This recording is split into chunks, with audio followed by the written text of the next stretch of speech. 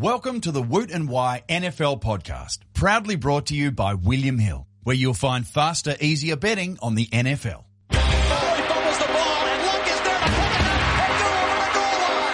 scrambles left, winds up running behind. He's got time at the 10 to the 5 to the end zone. Touchdown, Darren Sproles, gone. Touchdown, Eagles. This is the Woot and Wye podcast, talking all things NFL. Now here's your hosts, Woot and Wye.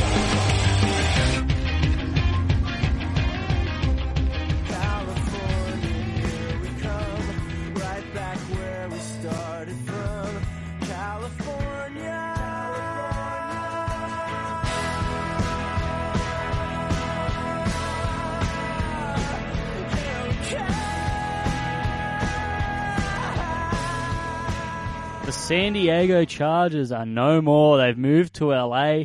I'm Josh Wye. Welcome to another episode of the Woot and Wye Show. I'm joined on the line by my buddy Josh Woot. How you going? Very well, thank you. I'm still recovering from Alaskan food and Beer? everything from the last podcast. Yes, but we're getting there gradually. It was a long flight back.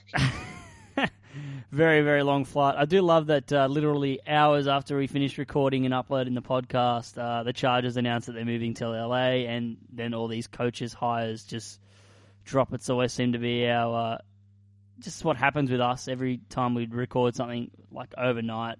When we're recording late, something would drop hours after, and 2017's no different, and we'll get to that in a minute. It's just our luck, but I hope you don't mind. I'm drinking the last Alaskan beer right now. I know it's 9 a.m., but I got night shift tonight, so I can't drink tonight, so I'll just drink during the day. It's fine. I'm drinking Milo, so let's do it. We're all good. What's on the agenda? You're going away next week? Yeah, a bit of R&R with the lady in the Fam Bam. Bit of R&R with the GF? I'll maybe work on my tan. Maybe we can get it to we'll get it from like an Arctic white skin tone to a, off-white. That's what we'll try. Try and get it to maybe like, somewhat passive Tom Coughlin face. Yeah?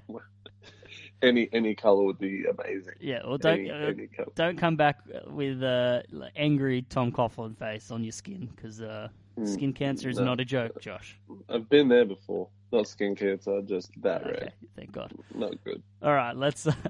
There's a lot of stuff to catch up. But we're previewing all four of the divisional preview games, but there's so much news to get to. Let's get to it.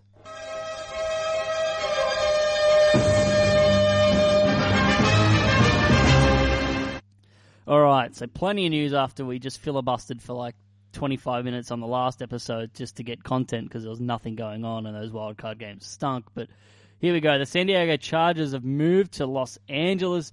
Chargers owner Dean Spanos announced the team will move to Los Angeles for the 2017 season. No one really seems to want this move to happen, but the fact was there was not enough to stop it. So in a letter to the team in a press release, Spanos said, "San Diego has been at home for 56 years, and my family and I have nothing but gratitude and appreciation for the support and passion of our fans have shared with us over the years. But today we turn the page and begin an exciting new era at the Los Angeles Chargers."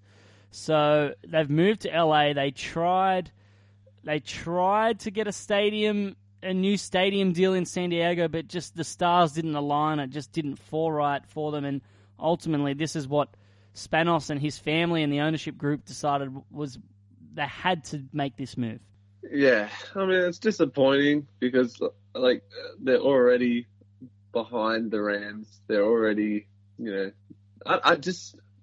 going to be interesting to see how it unfolds. I mean, they're far more exciting. They have a better chance of, going to the playoffs next season. So maybe they look at this. They had to move now to try to get some of the, the public backing sooner rather than later, because the Rams still look like they're in a bit of a rough spot. And hopefully they have a good season in their first season in LA, so that they get some of that, public share, especially if it's like the New York. I mean, I know New York, the New York Jets, New York Giants thing is just like this long time rivalry and things like that. But I don't know. Hopefully they can develop into a big rivalry as well, and then just have I reckon that's the best thing for the whole two LA franchises, if they can not get bad blood, but have a really strong rivalry that everyone's excited to watch the two LA teams play against each other, once a year or once however long. That would be perfect. And I don't know. I to be honest, I feel really sorry for all the San Diego fans, and if you are a San Diego fan, you stick it out with your team. It's not that far away. It's not like they're moving to the other side of the country. So that's one good thing. Yeah, that is the one benefit. And I understand all the diehard fans and their last game there in that stadium, they didn't know whether it was those that were in attendance said that the atmosphere was through the roof and that their fans were diehard. But you hear other stories that people just stopped caring for the team because they're so frustrated with that ownership. And the Spanos family are a very strange. It's a strange ownership group. They had issues with the Joey Bosa thing. They've had issues with the stadium and the ballot measure that they were trying to increase occupancy taxes in the hotels to pay for the stadium. All sorts of stuff. I feel like a lot of fans got tired of that ownership. Not so the team, because the team's exciting, and Phil Rivers has been exciting since he came into the league, and that'll continue. But it just seems like a lot of fans had given up. I feel sorry for the diehard fans, but this is a new opportunity for them, and I agree with you. I think the rivalry in LA, if they can both, over the next few years, make some strides and become competitive, they'll win fans over. The recipe to win fans over in any city is good, entertaining football and winning games, and that'll happen if they keep doing that. Then eventually people will start to come through the door. But there was times where the Chargers were getting out crowded in their own stadium. There'd be Chiefs fans and Raiders fans outnumbering Chargers fans in the stadiums, and they're going to try and limit that now that they're playing in a 30,000 seat StubHub Center in Cal State, in the campus of Cal State in the Dominguez Hills in Carson, while they wait for their shared stadium in Inglewood. Now that's the dream. That Inglewood stadium is going to be fantastic. So a 30,000 seat stadium, very close to the action. It feels very much like, I think it's like the Central Coast games that we have up here in the NRL, where it's not quite a huge stadium, but the atmosphere is good because you'll fill all 30,000 seats and have a good atmosphere. Yeah. What's the time frame for this Inglewood Stadium? Because 2019 is the expected completion date for the 2019 season. So they'll be playing in this 30,000 seat StubHub Center Stadium, which they'll share with the LA Galaxy of the Major League Soccer for the next couple of years. Yeah, it's not the end of the world. No, it's actually an interesting little stadium. I feel like it'd be all right. It's probably good for them to develop that atmosphere and actually fill up stadium. You won't see empty seats. I think that's a pretty good approach.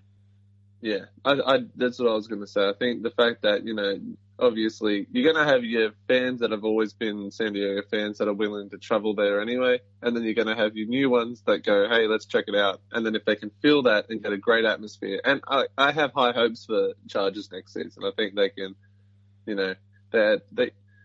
I know they didn't have a good season this year, but in regards to everything that happened to them during this season, it turned out to be there's a lot of positives to take from it, especially when you think that you can get Danny Woodhead and Keenan Allen back, which are just, two terrific players. Huge.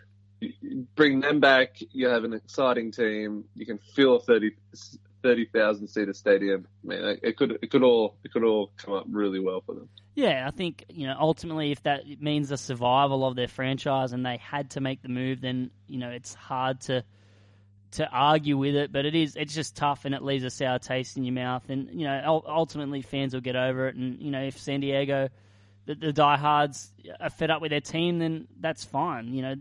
Who are we to say what you can and can't do? As a fan, if your team leaves and you want to support someone else or just quit the sport, that's fine. And if you want to follow them, that's fine. You're entitled to do whatever you like. We do feel sorry. There's a lot of angry scenes of fans egging the building and lighting jerseys on fire out the front, and it's tough to watch as football fans. It would be tough to see, but we can't really explain it as NFL fans because we're halfway across the world, so we're watching at a distance Anyways. And we also don't know exactly. We're not financial moguls, so we don't know exactly the whole.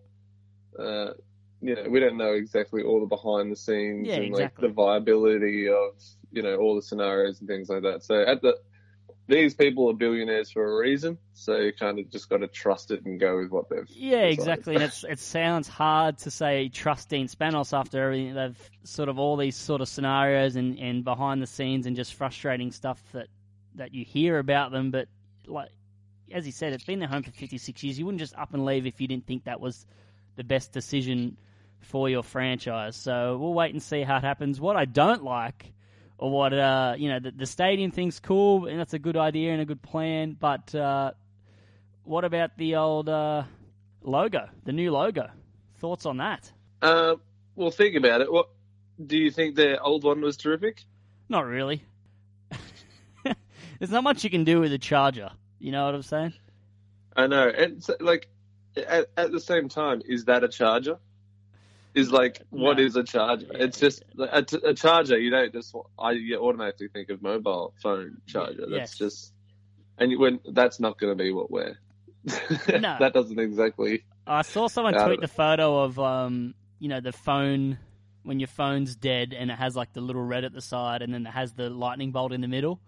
I thought that was adequate because it seems like the chargers are sort of dying a little bit and on their last legs, and they're trying to charge up and plug in and rejuvenate the franchise. I thought that was a pretty clever little image, not quite a logo, but I thought that was very clever. But it just felt like I loved the the Tampa Bay Lightning tweeted and said, checks mentions, squints, clears throat. For the record, us and the Dodgers are just friends, implying that they haven't mated and formed some sort of child, because the logo does look like the child of the LA Dodgers in the Tampa Bay Lightning logo. Yeah, no, it looks like it completely merged. To be honest, though, like, I don't hate it. It's very comic book. I know, it is, but it'll also go terrific on hats and merch and things like that. Like, I think it'll be fine. Yeah. It'll be completely fine. See, I think they're going to be what the LA Chargers, and the other one will be the Los Angeles Rams. Like, I get it, how they're both obviously Los Angeles Chargers, Los Angeles Rams and stuff like that. Yeah. But I don't know. No, maybe that's how they'll begin to be, known and named. The LA Chargers. The LA Chargers sounds far better than the Los Angeles Chargers. Yeah, and the Los Angeles Rams sounds better than the LA Rams. I don't know. I get that vibe too. I did love this other tweet too, where it was like San Diego Chargers saying to the Dodgers, "Hey, can I see your homework?" And the Dodgers said, "Yeah, just don't copy it word for word." That was a good one. And then people are adding ME on the back of it to spell out the word lame. Overnight, though, they did change the color scheme to suit their old color, so they've got the baby blue and the yellow now instead of the white and blue, very similar to the Dodgers. But apparently, a shoe company as well is like suing them over copyright infringement over the logo.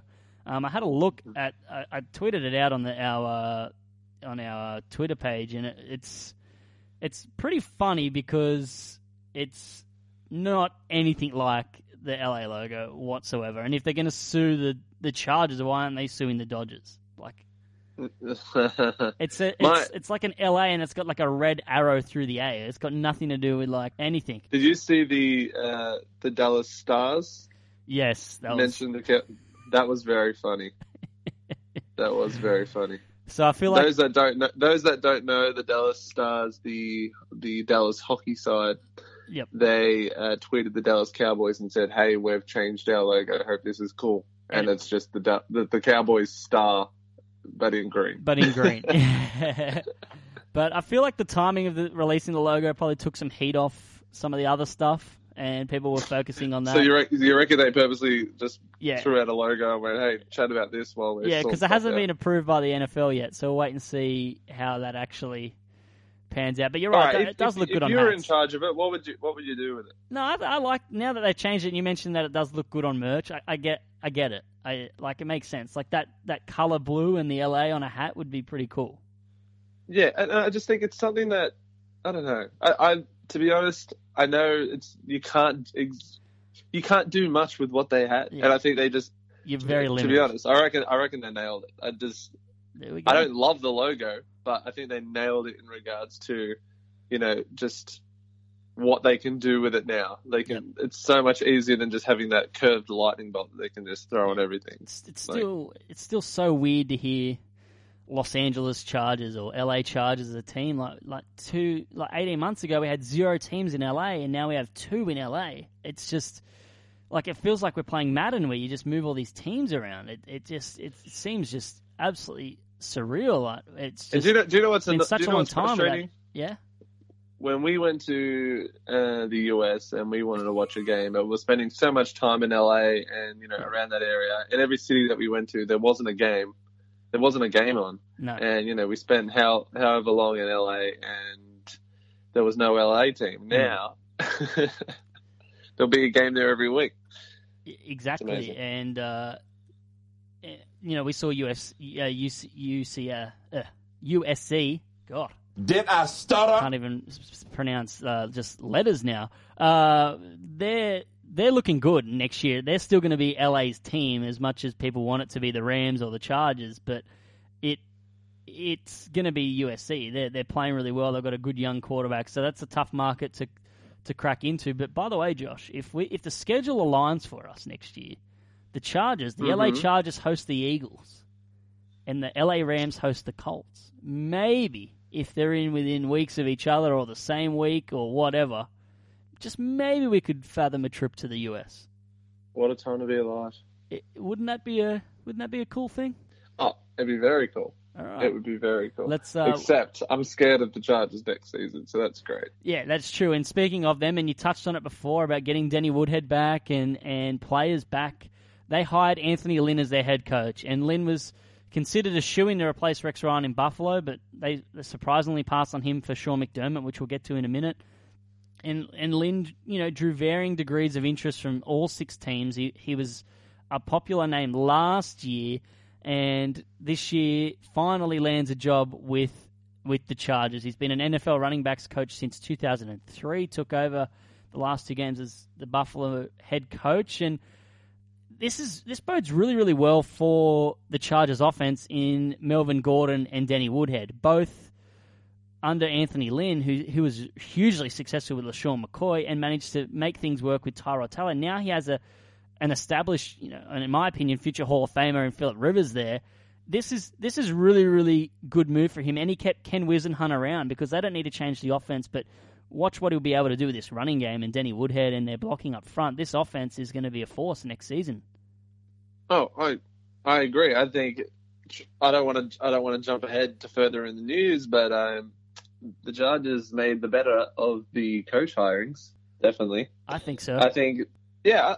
To be honest, I like it. And what about the other? Remember the other week, and I said, hey, all these coach candidates that we're mentioning is going to be irrelevant because they're going to do exactly what they did last year and hire all these people that no one's talking about for the head coach roles. Yep. And all of a sudden, all these, you can't say random, but they're somewhat random names that, not big names that are just being thrown out there saying, look, we're hiring coordinators or interim coaches.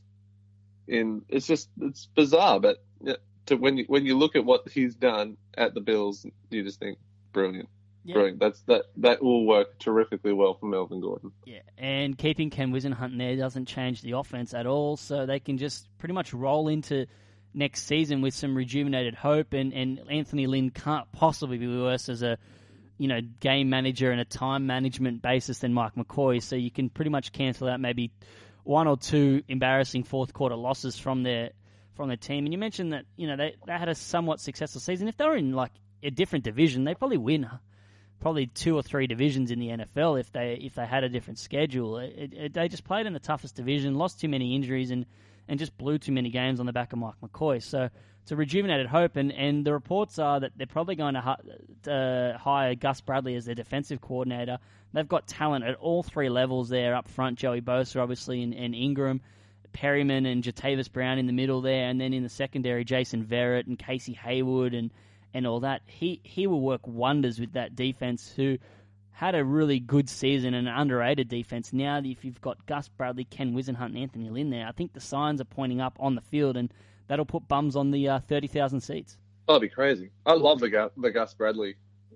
Not confirmed yet, but it looks likely. No, I know. I love that. If they can nab him, absolutely incredible. Yeah. That, was spoken about how maybe this head coach was just that bit too much. Maybe it was just a bit more than what's the saying? Bit off more than he can chew. Yeah, that's the one. I'm like, he could chew more than he bites. Nope.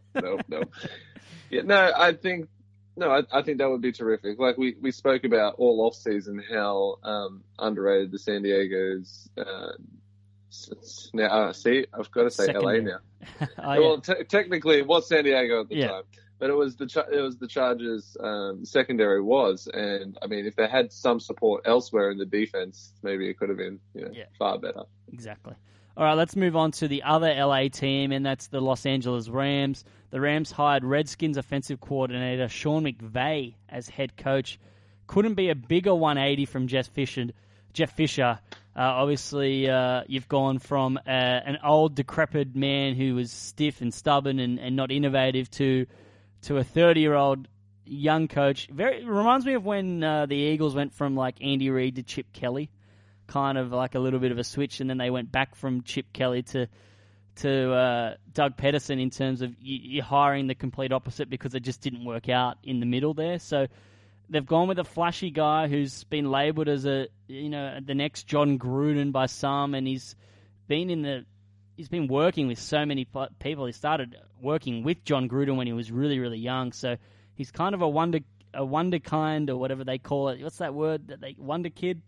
Yeah.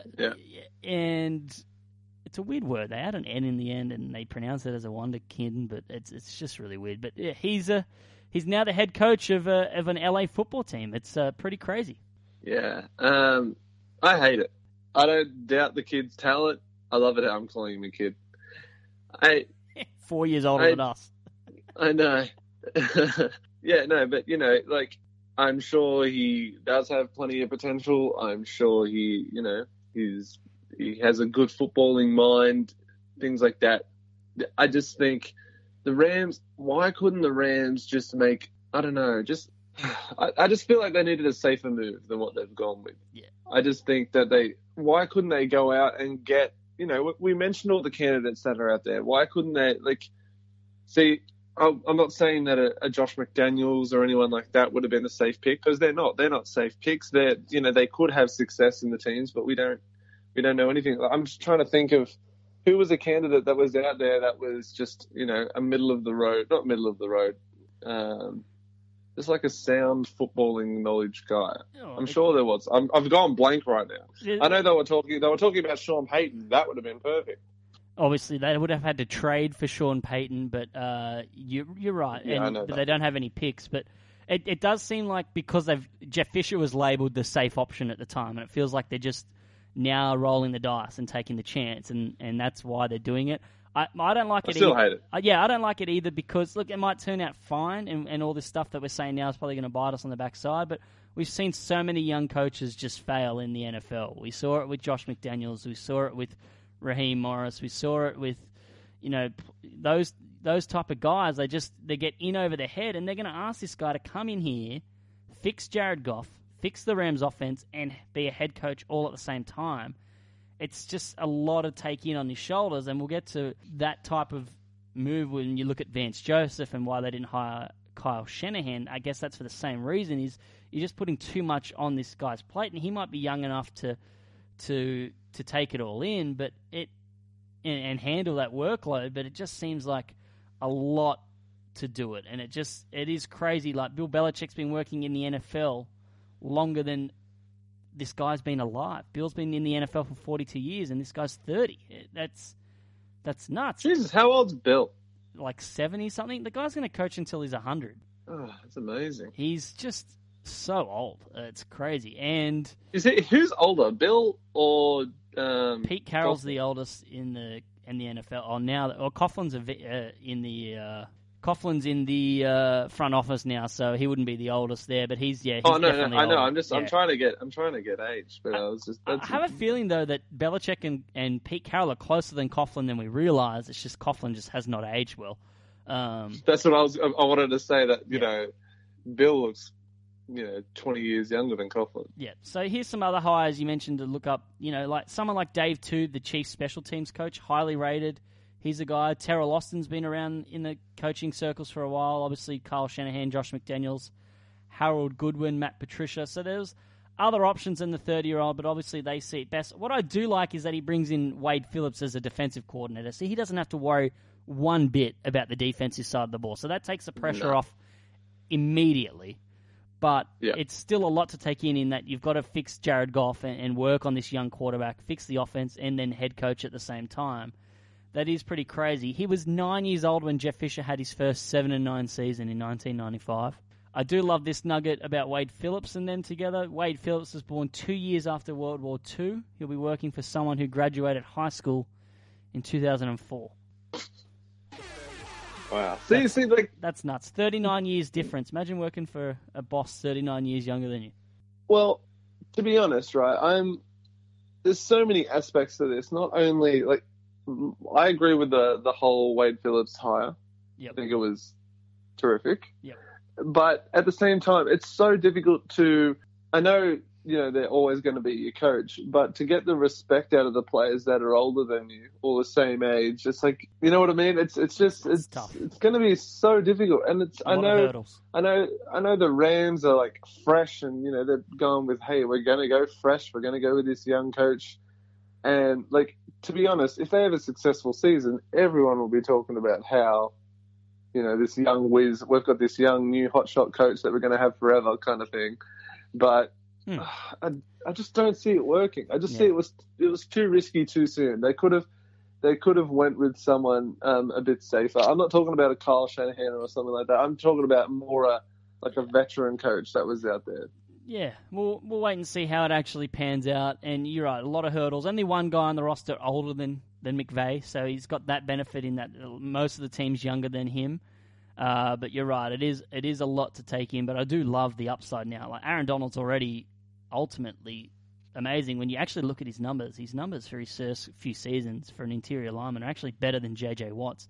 He could go to a whole nother level under Wade Phillips. It is scary what Wade Phillips could do with this defense. They could just go 0-16, just have nil or ties all next season. That'll get people through the door. But McVay, he did a pretty good job with the Redskins, but you've got to factor in all the pieces there. Jay Gruden's an offensive coach, so he's got that help.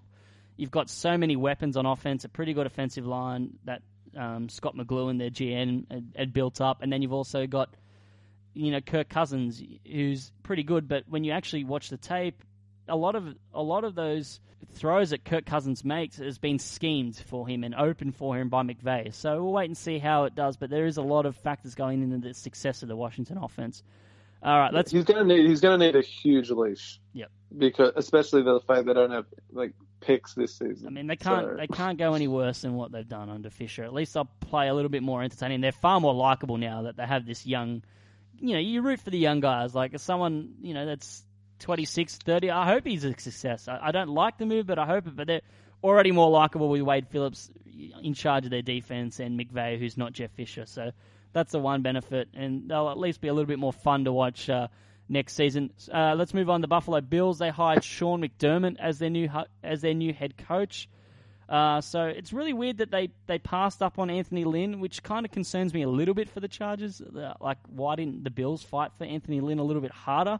But maybe the McDermott sort of impressed the Pagula family and Doug Whaley, who has no power. So let's just say the Pagulas are the ones that hired McDermott. But he's had plenty of, complete opposite to McVay, plenty of experience. He's 43-year-old defensive coordinator. He's worked under Andy Reid, Jim Johnson, and Ron Rivera. So he's got all the experience, and he's expected to switch Buffalo's defense back to a 4-3, which is where they had success under Jim Schwartz. That's the success that their defense had. Rex Ryan changed it back to a 3-4, which didn't quite make sense. Thoughts on the McDermott hire? Yeah, like you said, it could have just been a great interview or something like that. I'm not going to read into it too much. I like the guy. I've got nothing against the hire. It's one of those ones that you're just going to wait and see. But I'm always interested to see how defensive coordinators go as head coaches, because it hasn't been too successful of late. So it's like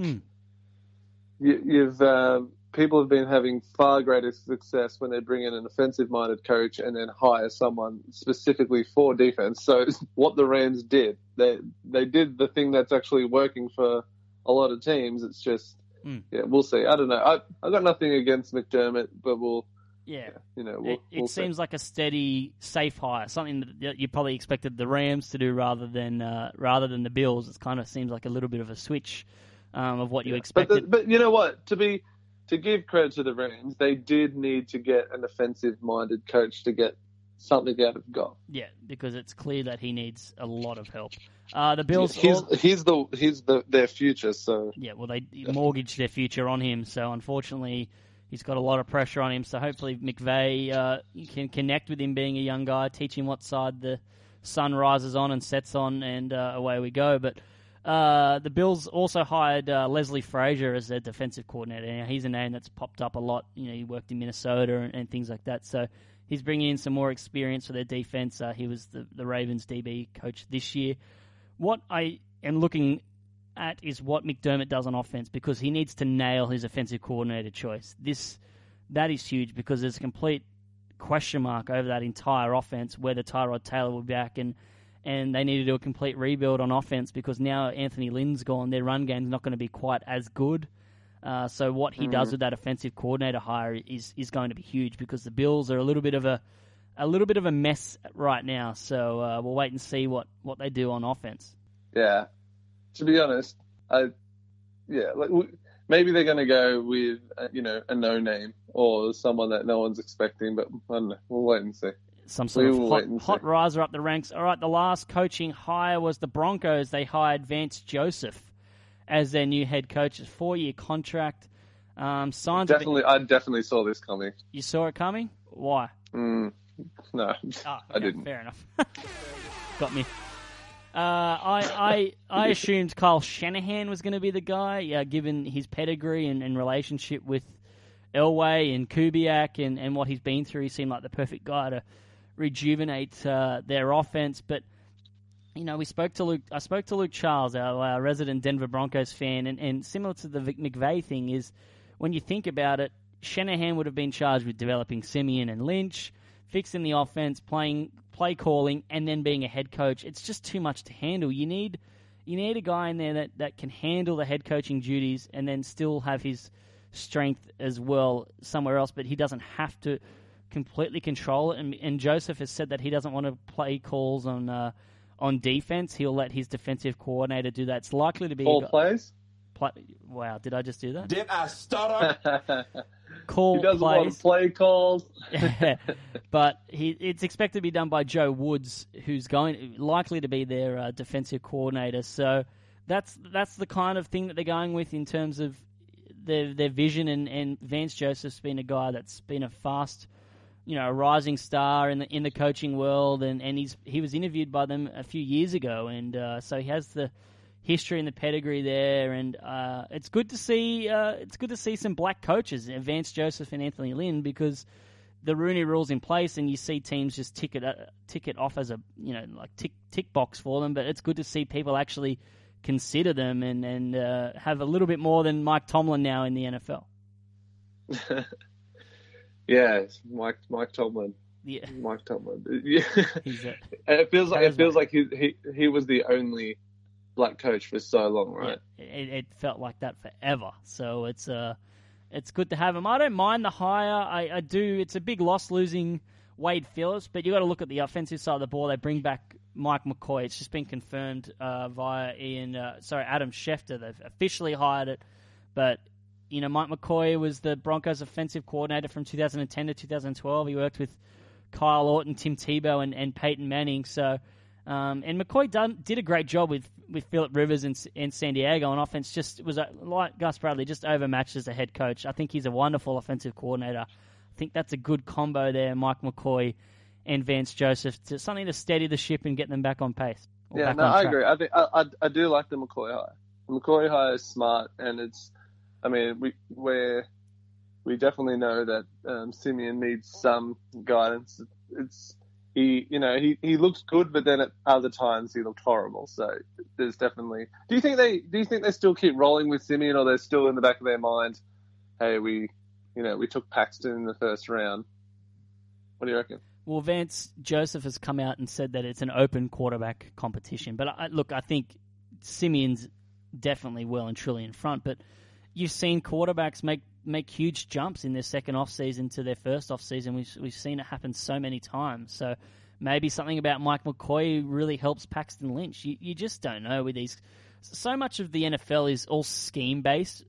And, we only know so much. Like we don't know how much a certain scheme helps a certain player, but just coaching is so huge, and we've seen so many players under new coaches thrive. Like, it always comes back to me is someone like Jerry Hughes, who was a complete bust in the Colts organization and the Colts coaching staff, but you move him over to Buffalo in that scheme and that coaching staff under Mike Pettin and Jim Schwartz, and it paid off. That always comes back to mind for me, just as when I really got into the NFL was Jerry Hughes being a bust in Indy, but a success in Buffalo. That's just one example. There's so many others. Yep, I agree. I like it. We'll wait and see. But you don't know. I just don't know too much about Vance Joseph. But from what Luke Charles has said, he's happy with the hire, and he's pretty honest when it comes to the Broncos. Very critical. So if he's excited, I'm going to trust his instincts on this one. All right. We'll give Charles. We'll give Charles the benefit of the doubt. Let's get into our divisional preview. This week's NFL lines are brought to you by William Hill. Faster, easier betting. All right, these 4 games much juicier than our wildcard weekend matchups. First game, Seattle. That's bold. It's a bold strategy, Cotton. All right, let's start. Seattle at Atlanta. Seattle are the 4-point favorites, -4 at $1.91. Seattle +4 at $1.91. Played in the Georgia Dome. Initial thoughts on this game, and who are you picking? I love all these games for a variety of reasons. Every single game is juicy. There's so many different storylines. I mean, the New England game, there's not that many storylines, but if there would be one hell of a storyline if Houston was to win. Oh, it'd be the upset of the biggest. It's the biggest line in like 20 years in playoffs. Yeah, so it would be absolutely crazy. I don't know. The Atlanta game is just, you want to say, all right, Atlanta's been far hotter this season. And then you look at Seattle and you're like, Seattle's been here so many times. And Pete Carroll knows what it takes. And, he has had Atlanta's number far more than they've ever had Seattle's number. So it's just like, I don't know. The whole Earl Thomas thing is the biggest thing for me. That's like the biggest question mark. And can Atlanta exploit that? I think they can. But it's so confusing. Like, it's just that one. It's obviously it's like the only hole in the defense. And it is. It is a huge hole though. Oh no, I know that. Yeah. But then saying that, I think Seattle's pass rush is going to have a lot of success. So I think both pass rushes in this game are like X factors for both teams, because Atlanta aren't really known as this elite pass rush, and we've seen Seattle struggle against really good pass rushes. When you think back to that Tampa game where they just got hammered, and other games where they've just been hammered up front. But the Falcons' pass rush is pretty good. Vic Beasley's, the sack leader, and had 11 sacks since their last game over the last, course of the season. So I think definitely both. I think whoever's pass rush has a bigger day will be huge in this game. Yeah. I don't know. To be honest, it's a flip of the coin. Yeah. But what? I was going to say, I agree with you in that it's like you go with the hot team right now, the team that's clearly playing a lot better against the team that's been there before. It's the old new kids on the block versus the old stalwarts, like sort of battle there where you've got those two teams sort of clashing against each other. But the last game was 26-24. Seattle won. That was in Seattle, but now they're on the road, and we know Seattle aren't as good on the road, albeit in a dome. It sort of takes the shine off it a little bit. But Matt Ryan had 335 yards in that game, and that was with Earl Thomas. But then when on the other side of the ball, the Seahawks didn't have Thomas Rawls. Yeah. And then, you know they're going to give the ball to Rawls. Rawls will have success. He will just. It's going to be that kind of game, and I think Atlanta's going to try and use their ground game as much as they can. Yep. But if Seattle somehow suffocates this run and then forces Matt Ryan to try to find the Earl Thomas hole every time, that sounded a bit weird. Yep. If that's what they force Ryan to do, I think that's definitely their method for success in this game. I think if they can stop the run and then force Matt Ryan to throw it, despite how good Matt Ryan has been this season, Seattle's defense is still nothing to just write off. So if they keep trying to force him to find that space where Earl Thomas would have been, see what I did there? I avoided the Earl Thomas whole thing again. If you make Ryan try to find that space, eventually they will, take that opportunity and, probably run away with it. Like, not run away with it, but they would, I get what you mean. Get that turnover, force Matt Ryan to continue to do that, and then find success that way. Yeah. Saying that, if they can have their run game and get that run game going for Atlanta, that would open the game up entirely, and I can see Atlanta winning by 20. So it wouldn't surprise me what way it ends up going. But I don't know. It always comes down to me that Seattle's been there so many times, and Russell Wilson is, like, despite him being so young, still it feels like he's been there so many times as well already. Although it's incredible. The last time they met in the playoffs, Matt Ryan out-dueled Russell Wilson, and they walked away with a win. Russell Wilson put them up ahead, and then Matt Ryan fought back and got the win against them. So that's something to consider. But it's been so long since then, and Russell's had so much more experience in the playoffs. While Atlanta, that game they won with a very flawed team, and it showed the next couple of seasons where they just couldn't get that success anymore under Mike Smith. So we'll wait and see. For the Falcons, ranked 29th in rush defense. So if that's something that the Seahawks will want to exploit and really try. But likewise, on the other side of the ball, without Earl Thomas, Matt Ryan's killing it in deep passing this year. He's got 136 passer rating on 20-plus yard passes and hasn't thrown an intercept this year on deep passes. So maybe there is some regression in what you're saying there, and if they keep forcing him to throw it deep, eventually that pick will come with the ball hawking, defense. But I don't know. I think Atlanta will win comprehensively. A lot of that game last week, Seattle were just struggling for like, it felt like 20 minutes where they were 10-6. And if you do that against Atlanta, who are averaging 3 points a drive, you're going to get yourself down late. You might be able to fight back and maybe get a backdoor cover, but I think Atlanta should win this game. I think they'll win by like 10 points. All right. You're taking Seattle? Yep. All right, let's move on to the next game. We don't have to spend too much time on this one. Houston at New England. The line is 16. New England minus 16 at $1.91. Houston plus 16 at $1.91. It is just a monstrous line. I'm trying to find the stat for us here, but I think it's the biggest. There it is. It's the biggest playoff spread in 20 years. That's just crazy. They better chickity check themselves before they wreck themselves, guys. They won 27-0 with Jacoby Brissett at quarterback when they last met. So now you add Tom Brady to the mix. It's scary. No, I really don't know how New England's going to approach this. Whether they just want to, put their foot on Houston's throat and just completely smash them, or they're going to just, because to be honest, New England can do with Houston what they want. It's going to be one of those games where do they try to keep it not competitive, but do they try to, get so far out in front and just keep playing as if it was a regular game and try to keep that mentality going into the next week, or do they just try to absolutely kill them? I don't know. And do Houston try and win the game and just produce turnovers and it'll all crumble and snowball, or do they just try and keep things close and remain respectable so they can leave with a little bit of dignity and honor when they leave Gillette Stadium? Because you got to know that you cannot win that game. They've been outscored 54-6 over their past two matchups. Houston and Osweiler just going to New England. It's just horrible.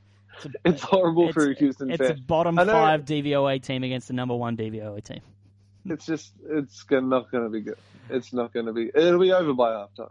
Oh, it'll be. The question is, will Houston score a point? I think they'll be fine in that regard. I think. And will we see Jimmy Garoppolo? Possibly. I think we might see all 3 quarterbacks. That'd be funny. But this could be a game where Brady could, he's played in so many playoff games, it's crazy. But this could be a game where, if they're up early, he could just really pile it on and just boost his playoff stats if he really cared about it. It would just be huge for his playoff numbers and stats. He could just pump them and really go with it. But it just could be a very heavy LeGarrette Blount game. But they've got to be careful that they don't give up any injuries because, what we've seen from Jadeveon Clowney and Whitney Mercilus and their defense is they at least hit hard and they play hard throughout the game. The Texans defense is a pretty good defense, but they're just going to be no match for this offense. You look at this backfield trifecta. You got LeGarrette Blount, Dion Lewis, and James White. They can just split backs. Dion Lewis and James White, just quick passes all game. Avoid any chance of Brady getting hit from Jadeveon Clowney. Why would you risk it at all? Of course. There's so many ways that they can just attack and kill them. But the only thing I can see maybe Osweiler and Bill O'Brien doing is running the ball a lot and trying to keep Brady and the offense off the field and then just lean heavily on CJ Fedorowicz and Ryan Griffin on third down. They love the tight ends and they can try and get them in the middle. Jamie Collins had a huge game in this game last time. He's not there this time, but I just can't see them at all. I'm just trying to find a way maybe to talk up Houston, but it's tough. It's really tough. And I don't, as much as we hate Osweiler, we don't want it to get to a point where, he's only been out there for a quarter.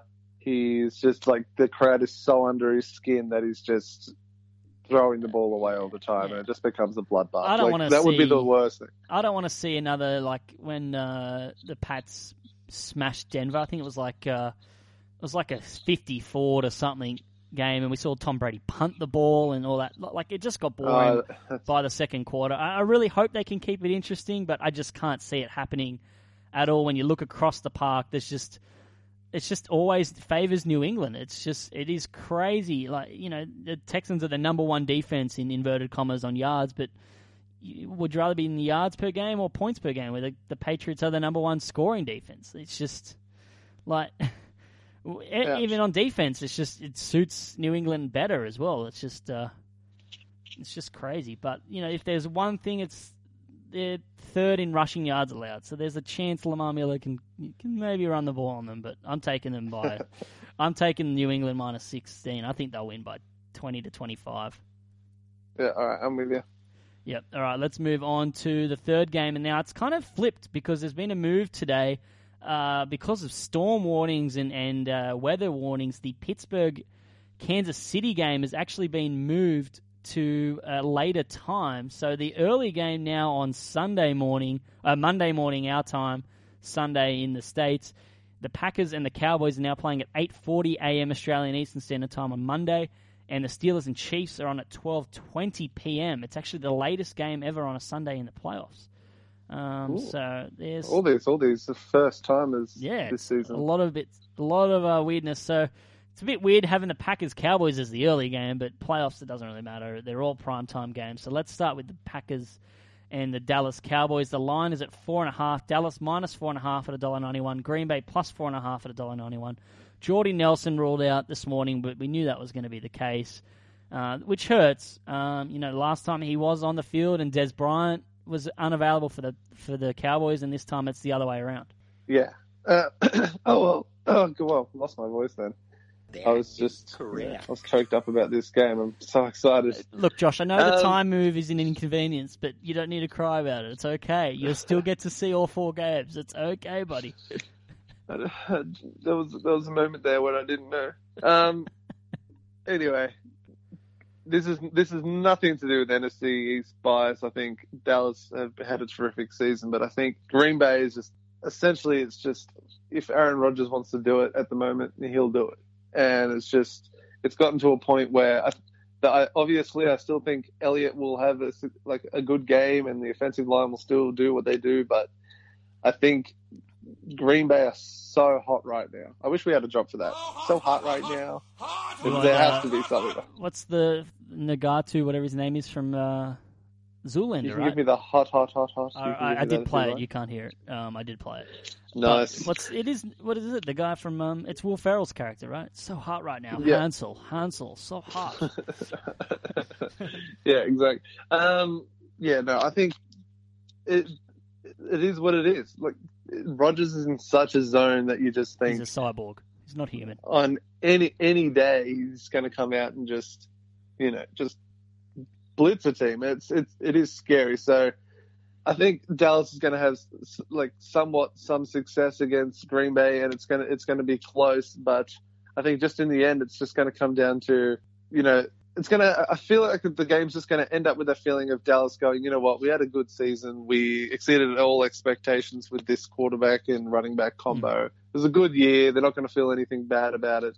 And they'll be like, imagine what we can do next season. That's kind of how I feel the game ending. Silver lining. That's just when it comes down to it, I think they're still going to have a good game. It's still not going to be a blowout. It's still going to be close. I just think Green Bay is going to get there in the end because Rodgers has been there so many times, done it before, and is in, such. It feels like just a mood. It feels like he's just in a mood that he's just like, you can't beat me right now. I'm so hot, like I said. I'm a cyborg from planet wherever. But you're right. Much like the Seattle-Atlanta game where you have the really good team, the better team all year playing a very experienced team, this feels like a clash when you've got a team with all the momentum. Green Bay have 7 straight wins, 6-1 against the spread, 30 points or more in their last 5. The Cowboys have been 1-5 against this spread in their last 6 games, and it's been several weeks since they've played a meaningful game. They're well rested, and they get defensive players back in. Tyrone Crawford, Justin Durant, DeMarcus Lawrence, Morris Claiborne, they get all of them back, which helps, and they're well rested and ready to roll. But it is hard could you expect a little bit of rust? It just has been a while since you're playing, and you need to get off to a good start because if you're down against Aaron Rodgers, it is really tough to beat them up. And Aaron Rodgers, you said, he's just in this mode. He's 22 touchdowns and 0 interceptions his last 8 games. It is crazy. But the last time they played, Cowboys won 30-16 without Des Bryant. They ran the ball comprehensively, forced turnovers. It was a different Aaron Rodgers, but it is tough to dismiss. But the Packers' run defense is pretty good. It's the one thing in their defense that is pretty good. Their secondary is a mess, and their pass defense is a mess. So if they can contain Ezekiel Elliott and maybe force a rookie quarterback in the playoffs to have a big game, they might be able to come up trumps. Who knows what Dak Prescott's going to produce? He's an absolute wild card in this game, despite what he's put on paper. A wild card. Yeah, he is because what he's put on paper during the year has been fantastic. But you don't know, the playoffs are a different beast. It could get the better of him. It is really interesting to see. But I will mention that if Ezekiel is in that run game, and it leaves Des Bryant, one-on-one on the outside against someone like Ladarius Green or Demarius Randall, who Des Bryant can completely dominate. So I think this is going to be a close game. I feel like it just inevitably seems like it'll come down to a field goal or a 4-point win. So I'm taking Green Bay plus 4.5. I think Dallas will escape. I think it'll be a really close game. I'm really excited to watch this game, and these 3 games, they're just such juicy matchups. It's just incredible to see what they can do. But if they can control the clock, and we know Dallas can do that with that offensive line and Zeke, I feel like they can hold out Aaron Rodgers just enough. Yeah, that is the way they're going to have to go about it. Just keep the ball out of Aaron Rodgers' hands. That seems to be every coach's method, to try to obviously have their team with the most possession and just keep it away from Rodgers and keep him rusty and as much as they can rusty. But like you said, there might be some rust for the Dallas team. We don't know. Or it's not going to surprise us whatsoever if they come out and just absolutely run over the top of this team, because they've done it to so many teams all year. Yeah.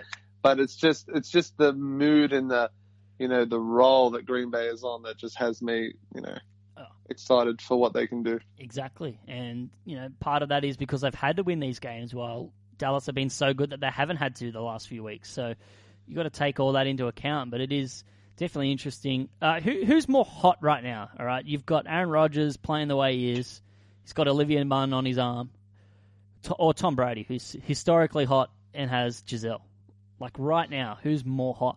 Who's more hot? Yeah. Wow. You got to factor in everything.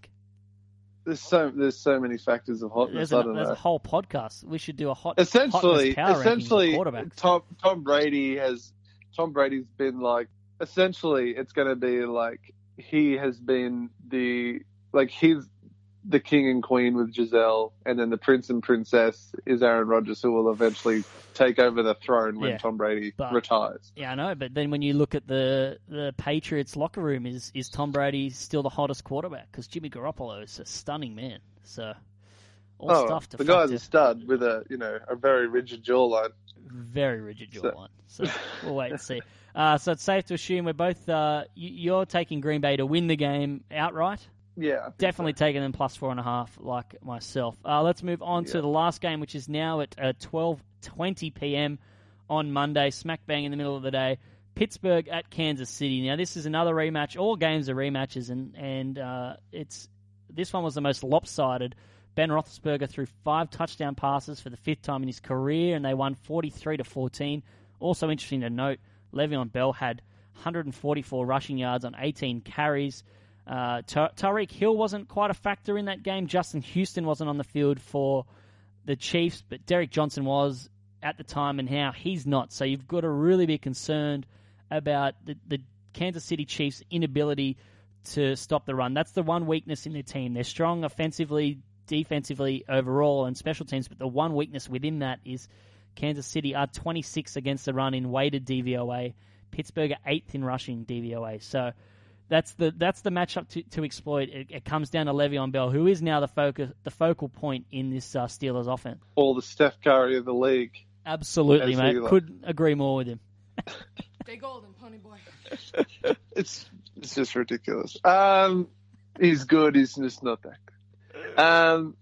Anyway, it wouldn't shock you if Pittsburgh went in there and studded. It's what they do when they go away from Heinz Field. They just have that feeling that really, it's that giant uncertainty that you just don't know how they're going to perform. Yeah, this is Big Ben's splits outside of home.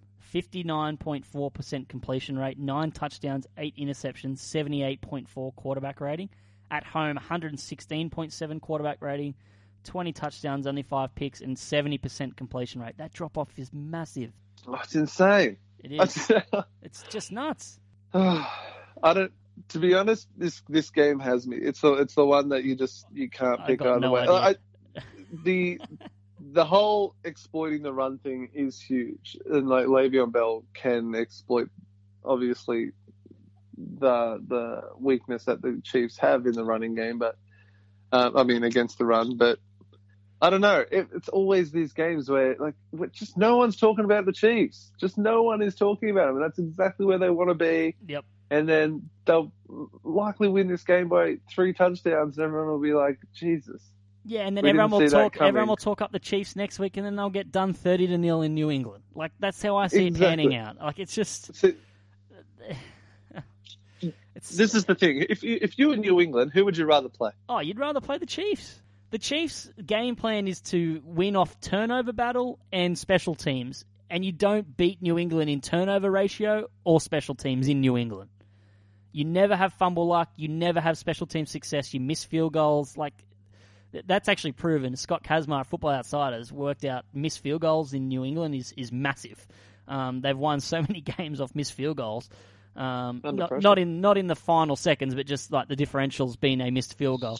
It's huge. I just can't see the Chiefs beating New England. So my pick is based on who I would rather see, and I'd rather watch Pittsburgh take on New England because New England haven't played a good offense since they played Seattle, and Seattle's not even that great of an offense.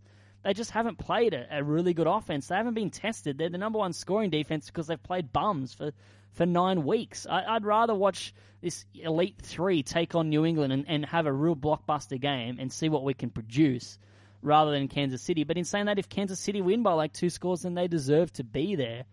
But it is tough. Andy Reid after a bye, though. Remember that? That's the one thing this year that we loved. We loaded up on it after the bye, and he's done it in the playoffs. He's 3-0 after the bye. He did it with the Eagles, your Eagles.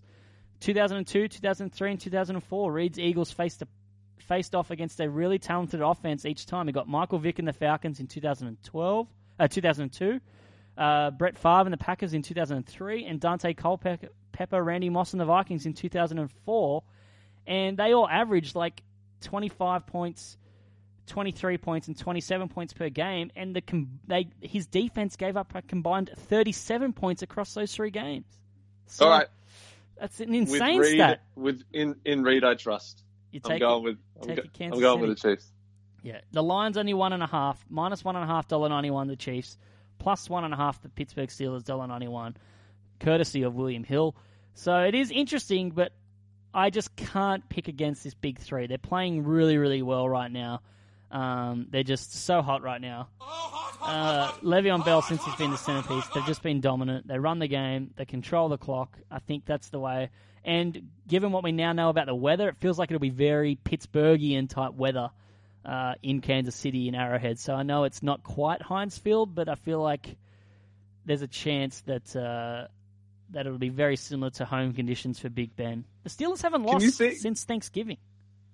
Crazy. Can you just see this Steelers team coming out and being like, obviously they're like super pumped up, they're performing super well, and then Alex Smith just putting on like a clinic in the first quarter. I can just see something odd like that happening. Alex Smith's like deep passing game this year has been one of the weirdest things in the world. Like he's come out in games and just like torched them in the first couple of drives with just huge seam routes down the middle, corner out routes, and it's just been really bizarre to watch. But the Steelers' defense, a lot of talk about their offense.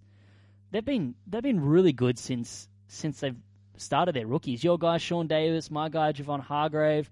They've been so much better. They surrendered 22.9 points and 380 yards per game in the first half of the season.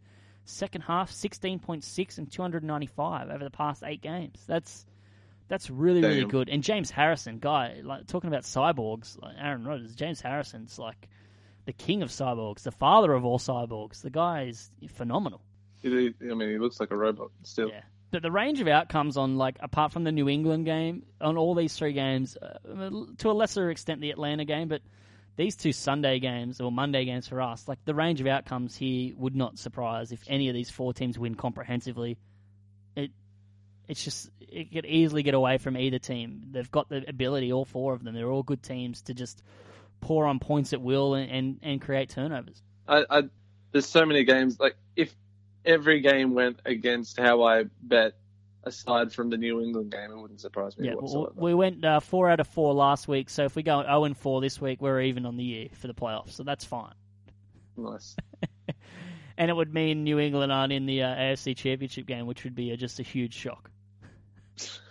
And a joy for imagine we've got the population of Boston in Australia in terms of Pats fans. It's just crazy. You know it. Yeah.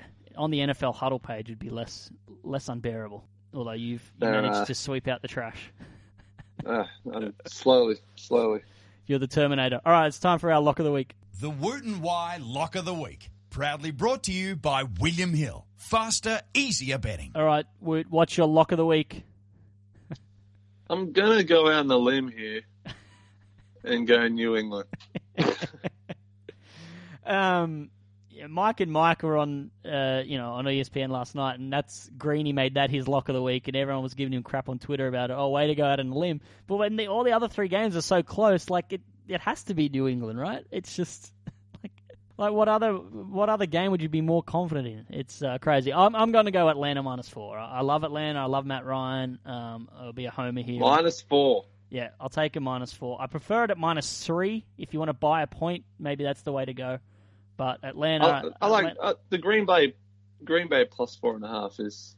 Yeah, I think that's the 3. I think that's the 3-team teaser you'd go with there. And in that Kansas City Pittsburgh game, I do like the over. I feel like there'll be a lot of points in that game, despite how good their defenses have been. I just feel like we could be in for an old-fashioned shootout in some terrible conditions. Yeah. All right, that wraps up the show. A bit of a long one, but there was just so much stuff to do with that LA Chargers and I got it right there, LA Chargers, and all the coaching hires and these 4 games. I feel like this is going to be the best week of the playoffs. And championship weekends normally the best, but I feel like we've got 3.5 generally good games. Yeah, and you know what? Like, whatever teams are left of the conference championship games are going to be absolute doozies. Yeah, exactly, and especially on the NFC side of the ball, you've just got these stellar offenses. It's just you're gonna see points galore in the NFC Championship game, which is always fun football. All right, as always, you can buy tickets to the Luna Bowl at the Big Top website. You just type in Big Top Sydney into Google or Luna Bowl, Luna Park into Google, and you'll be able to find tickets. Otherwise, you can contact Billy. We've got those posters tweeted around on our Facebook and Twitter pages and Instagram. So if you have any questions or anything, feel free to email us as well, wootenwhite@gmail.com. But as always, you can follow Josh on Twitter @Woot, etc. You can follow me on Twitter @JYNFL, and you can listen to the show on iTunes, Stitcher, Wooshka, Radio Hub, and TuneIn Radio. As we said, our Facebook page, The Woot and Why Show. Give us a like, and see you on the other side. Enjoy your trip to the South Coast, Woot.